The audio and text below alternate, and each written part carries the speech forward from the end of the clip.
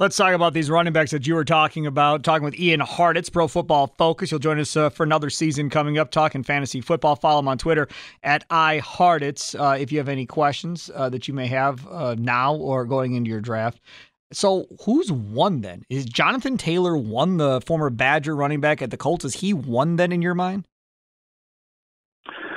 For standard and half-point PPR, I'm still going with Taylor, but I have converted to Christian McCaffrey in full PPR. I was ready. You're back on the McCaffrey thing again. Didn't we talk about this last year with you and I about McCaffrey always getting hurt? Just let it go, Ian. Let it go.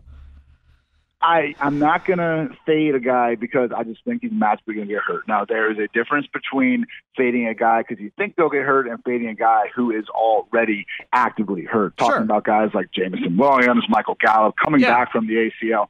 That's different. But McCaffrey is a healthy 25-year-old freak athlete that we've seen have the best fantasy football season ever, and we're going to fade him because he sprained his ankle last year.